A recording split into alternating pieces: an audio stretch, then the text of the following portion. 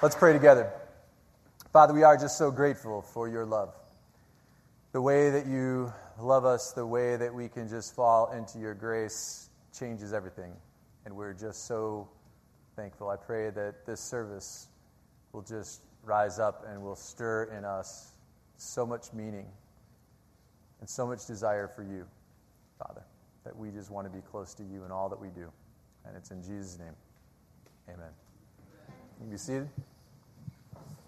So I just want to start out by reading a passage of Scripture from the New Testament epistles. The Apostle Paul wrote this, and I think that it gives us a good glimpse into the church. And he writes this: "Therefore, if you have any encouragement from being united with Christ, if any comfort from his love, if any common sharing in the Spirit, if any tenderness and compassion, then make my joy complete by being like-minded, having the same love, being one in spirit and of one mind. Do nothing out of selfish ambition or vain conceit. Rather, in humility, value others above yourselves, not looking to your own interests, but each of you to the interests of others." Have you ever thought about what really is the definition of church? Like, what's the point? I mean, when you think about it, there are no real boundaries, right? It's really the possibility of a church is limitless. It goes beyond the realms of just these four walls. I mean, I've had hundreds of services here at Westridge in this room. I have done Westridge Church in Nicaragua. While I have felt as a very strong part of Westridge when I share a cup of coffee with a fellow Westridger in the cafe in between services, I feel equally as much a part of Westridge as when I share a glass of wine in my own home with another Westridger. So what is it that makes a church church? And what will it take to cause us to transition from calling it a church and then finally calling it my church? Thank you, choir. That was awesome.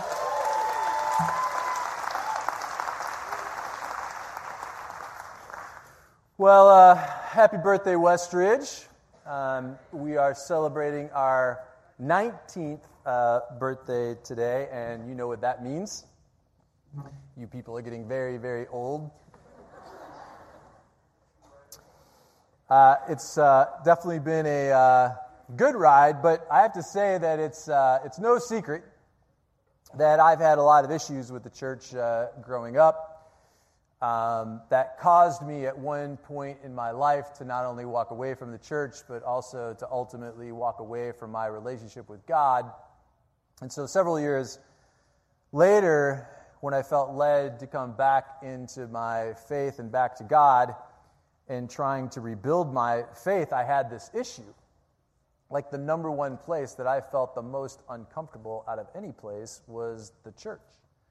I just didn't feel a sense of connection. Most of the churches that I went to left me feeling cold. And so, I asked myself the question, really, is there any real point to the church at all? Like, can't I be a Christian without having to suffer through going to church?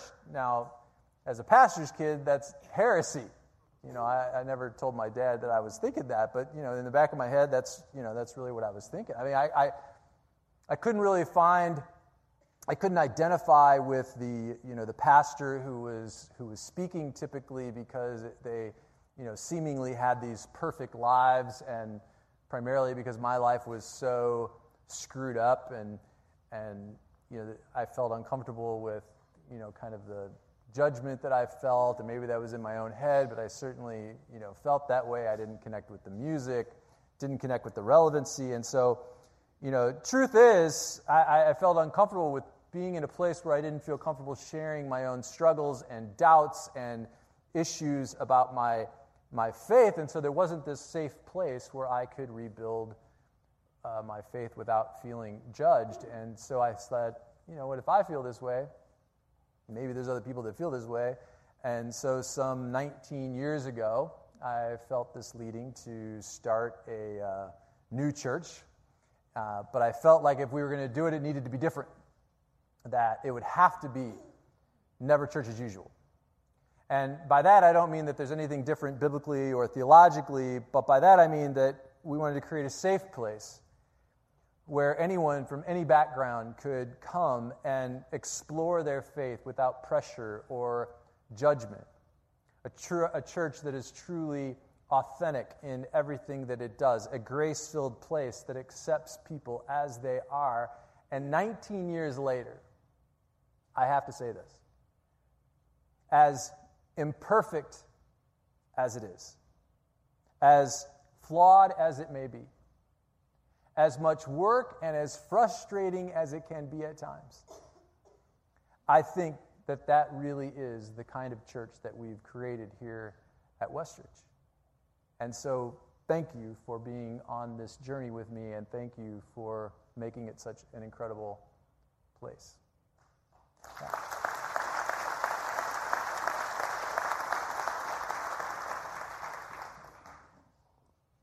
As I reflect on what is the point of it all, I have since realized that the church is a place where there is this unspoken, and most of the time, commitment to each other that says, I will walk with you down the narrow path. I will do this journey with you. I will do life with you. I mean, when the church is as it should be, when the church is never church as usual, it never pretends to be perfect. It never promises to have all the answers or to always have it all together. But it always promises to stand by your side and says, no matter what it is that you're facing, we will face it down together. Westridge is a real church with real people who have real problems. And we serve a real God in a very real world. And there's really no reason that we have to fake it, because we are all in this thing together. And when you get down to it, and you look at what the biblical model is for church, the vision that it appears that God had when He created the church, what the church should be, that passage that I read earlier, I think, hits the nail on the head, because it provides us a great description about what it looks like to be an authentic community with each other. Being one in spirit, one in mind, one love. So there is this sense that we are a unified body. And the way that we do that is that we do nothing out of selfish ambition or vain conceit. Rather, in humility, we value others above yourselves, not looking to your own interests, but that each of you should look to the interests of others. It's a really romantic picture of the church, right? It all sounds great, but I have to tell you this. From my experience, that's a whole lot of stinking work. Because achieving authentic community requires us to be humble, even when we're feeling insecure. It requires us to be patient, even when we're feeling frustrated. It requires us to put others first, even when I want to focus in on me and my needs right now. It requires us to tell the truth to somebody when we don't want to. But we do it anyway because we want to preserve that relationship, and that relationship could never go any further if we don't tell the truth. But it also requires the flip side, right? That we allow somebody else to tell us the truth without becoming defensive. It requires us to be vulnerable and honest about our brokenness and our pain and our past and our life, even though we don't want to admit it, rehash it, or make anybody believe that we don't have all of our stuff together. It requires us to help somebody who is in need, even when it is in the most inconvenient times, which is when it always seems to hit. Make no mistake about it. Creating a church that is never church as usual is not for the faint of heart. And it requires all of us, to be in it together even when we don't feel like it. And I think if I were to sum it up in just one word, it would be that word, grace. I mean, this is foundationally the vision that Westridge was built on. Jesus put it this way. He said, "Whoever has been forgiven of much loves much and accepts others freely. But he who has been forgiven little loves little." It's an interesting passage, isn't it? Because it's important to note what it's not saying. It's not saying that God forgives some of us any more than others, or that some people are much worse sinners than I am. The Bible makes it abundantly clear that we're all in the same boat, and we're all a bunch of messed up sinners, and ain't nobody any better than anybody else. Period. What Jesus is saying is that some of us get our sin, understand our sin, get that we're sinners more than others. Some of us are more real about the mess in our lives and are willing to be open and honest about that. And somehow there is this thing where the more honest we are about our failures and our sin, the more accepting we are of other people. The more that we're forgiven, the more that we love.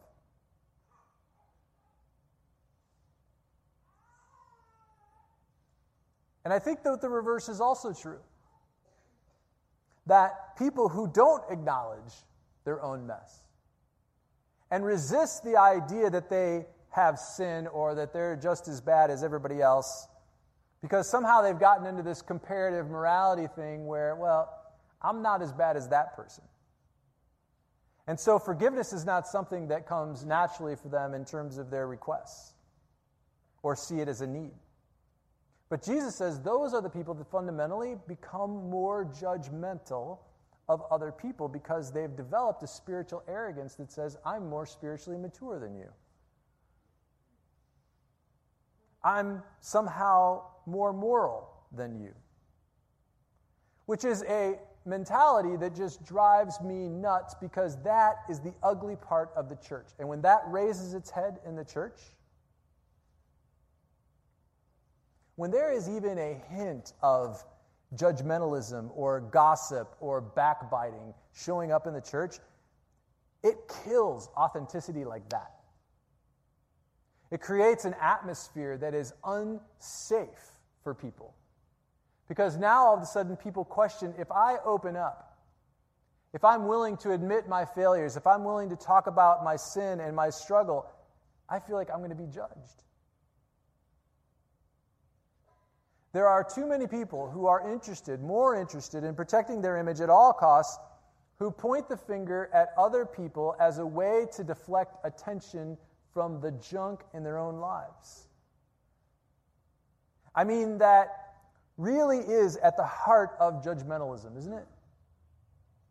Where we feel so insecure about ourselves that we look for the ugly in everybody else so that we can push them down and somehow at the same time increase our height a little bit, where we raise our position so that we can get up on our high horse and look down at everybody else and somehow think that we've got it so much better than everybody. Being judgmental is when we just push somebody down and we value them so much less than our own ego.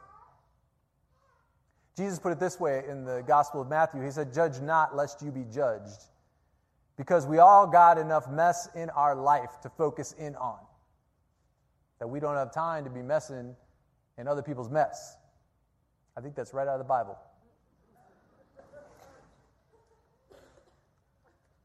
Look, I've had my share of struggles and sin and failures throughout my life. I continue to struggle. I continue to have doubts. I continue to have issues with my faith.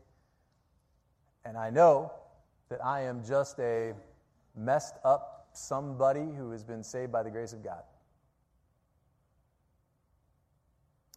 And by understanding that about myself, I can't sit up here and to pretend to be something that I'm not. I can't ever come up on stage and talk about how moral I am or how you should follow me spiritually. I feel like we're in it together. And we're doing the journey together. And I don't care who it is. I don't put anybody up on a pedestal. Because we all got some mess in our lives. And we all have to deal. But the strength of the congregation is when we do it together. The other aspect is that of creating authentic community is that we're all committed to protecting the mission and vision together. And that requires something that takes us out of our comfort zone, because there's times when we hear in the church people gossiping or people being judgmental or backbiting. And we need to step into that conversation and say, you know what? Stop. We don't play that here. That we're committed to protecting and keeping this a safe place where everybody is comfortable being real. That's why the Apostle Paul says that instead of always trying to put ourselves in a higher position and making ourselves look better all the time, that rather in humility that we are to value others above ourselves. You know how difficult that is? That positionally where he's actually asking us to put ourselves below other people so that we can then put them on our backs and raise them up. That when we value other people more than ourselves, that rather being so concerned about what we have to do next or where we have to go or I'm too busy for this, that we stop and we take the time to lift you up and help you get through whatever it is that you're going through to get on with the journey. In my early years, I actually started out my career as a political activist, and I worked in South Africa for quite some time, fighting against apartheid. And so I spent a great deal of my time living in the black townships. And I lived in one called Mamelodi, which was just outside of Pretoria. And even though there was this incredible poverty and oppression and injustice that was occurring, there existed in these communities such a sense of joy and such a sense of community like I've never seen before. And even though I was the only white face that would be seen for miles and I was kind of symbolic of the oppressor and injustice, people like accepted me and welcomed me into the community it was overwhelming. There was one evening I went to a neighborhood party, and it was basically held in a shanty with a big stereo with big speakers. And I went there with a bunch of students, and we were kind of sitting around, and I was just taking it all in and watching everybody dancing, having a good time. Couldn't understand a word that was being spoken. When all of a sudden some guy comes and walks up to me from across the room, comes over, and he sits down on my lap. And I'm like, what the heck? So I leaned over to my friend who spoke English that I went with him and went to the party with, and I leaned over, I said, what is this guy doing? And he says, what do you mean? I'm like, what do you mean, what do I mean? This guy is sitting on my lap. Why is this guy sitting on my lap? And he said, oh, that. And he starts laughing. He says, oh, that just means that you've been accepted as part of the group. I said, where I come from, that means a whole other thing.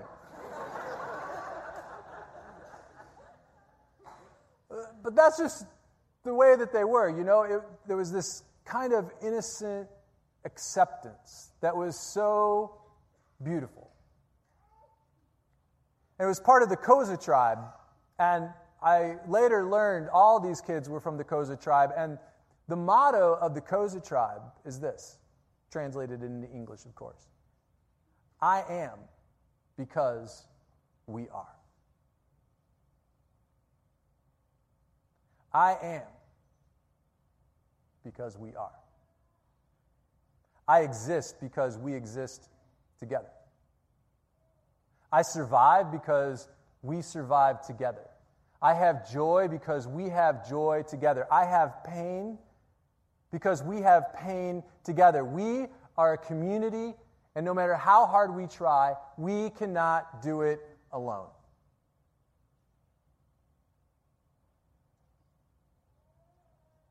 Wouldn't it be great if there was a place, as the Apostle Paul says, where nobody did anything out of selfish ambition or vain conceit?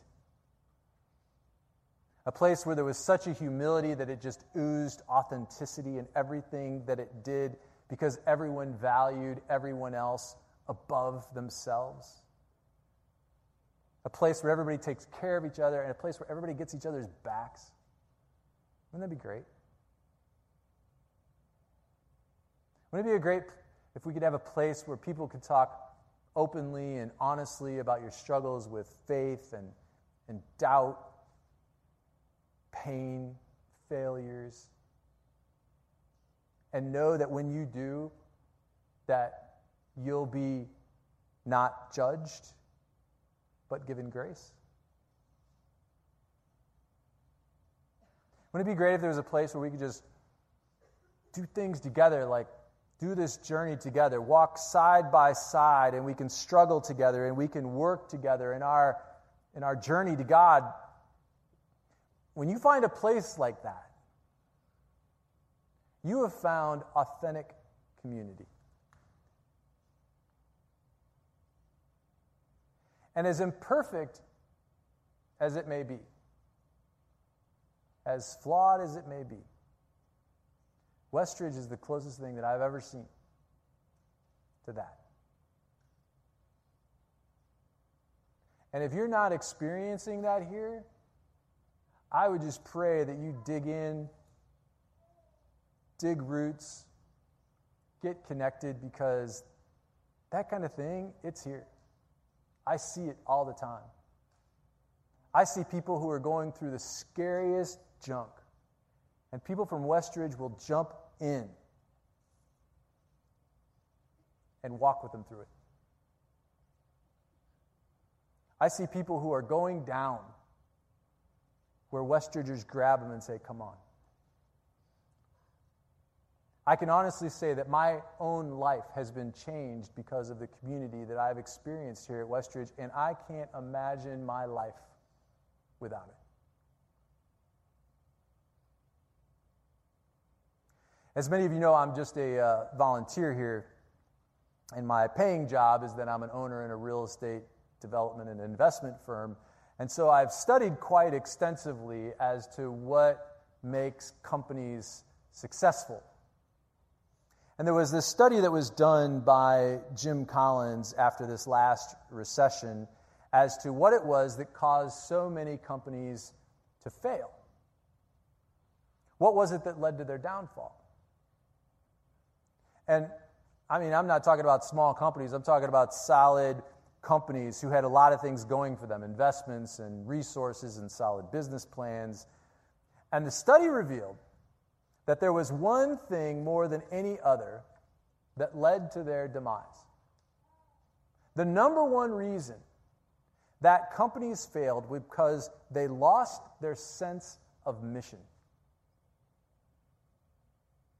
They began to view themselves as a commodity, as a business that existed only to make money and protect the bottom line, rather than have a vision about who they really were and what they were really doing it for. Like, what's the point? And so everyone in the firm began to see their jobs as nothing more than just a job and didn't understand what the purpose was. There was no bigger vision. There was no bigger purpose. Somewhere down the line, they veered off course and they lost their way. The same thing happens in the church. Churches may have great intentions, but there are times when a church can lose its way. And it can become about all the wrong things. A church can be driven to make sure that it makes budget year in and year out. A church can be driven to build attendance or to build bigger buildings. I have to tell you, I don't care about any of that. As I said, I'm just a volunteer here, and it's a lot of stinking work, and there is only one reason why I do this. It's because I want to be part of a church that's different. I want to be part of a group of people who get it, who are so tired of the superficiality of this world that they know, that we know, that it's our last shot at something real, something authentic, something that's bigger, something that has purpose, something that has mission. Instead of the emptiness that we experience day in and day out, and we will do whatever it takes to protect the vision and the mission of this church. I want to be part of that.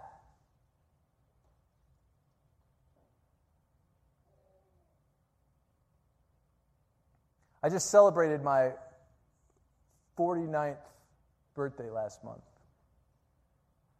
And I was kind of fooling myself into believing that I'm now in the halftime of my life. But I started thinking, and I ain't got 49 years left, I don't think so. I think I'm in the fourth quarter, maybe. And I don't want to waste any part of my life on stuff that has no meaning. Because you start getting the feeling like you're running out of time. You know? And for me, this church represents a part of my life that has purpose and mission and meaning, and it's the stuff that will last beyond the grave.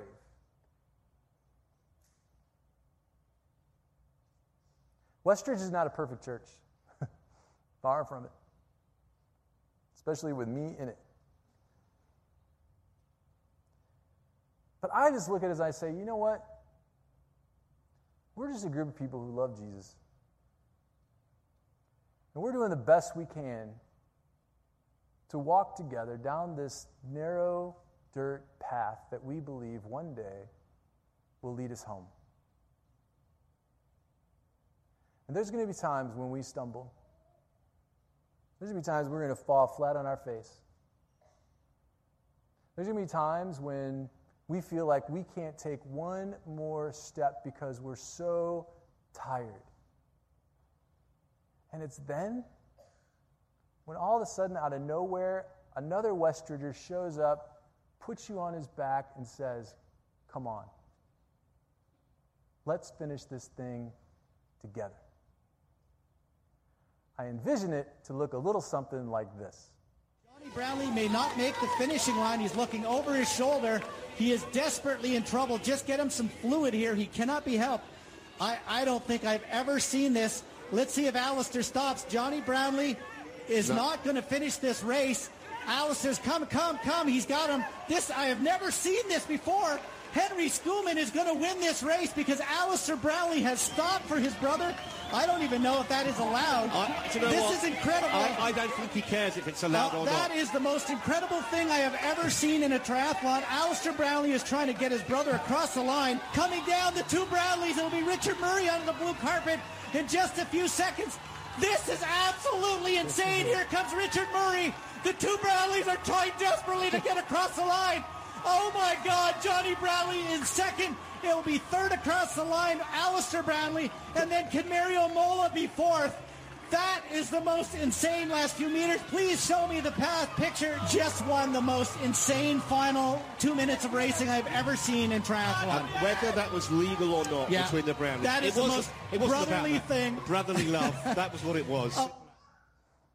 That is a picture of the church, as it should be. That when it feels like we're on this journey together and it feels like you just can't take one more step, that we are so tired, our faith is worn and shattered, that somebody comes up out of nowhere, puts you on their back and says, "Come on. Let's finish this thing together. That's the point of what we're doing. That's the definition of church. I am because we are. Amen.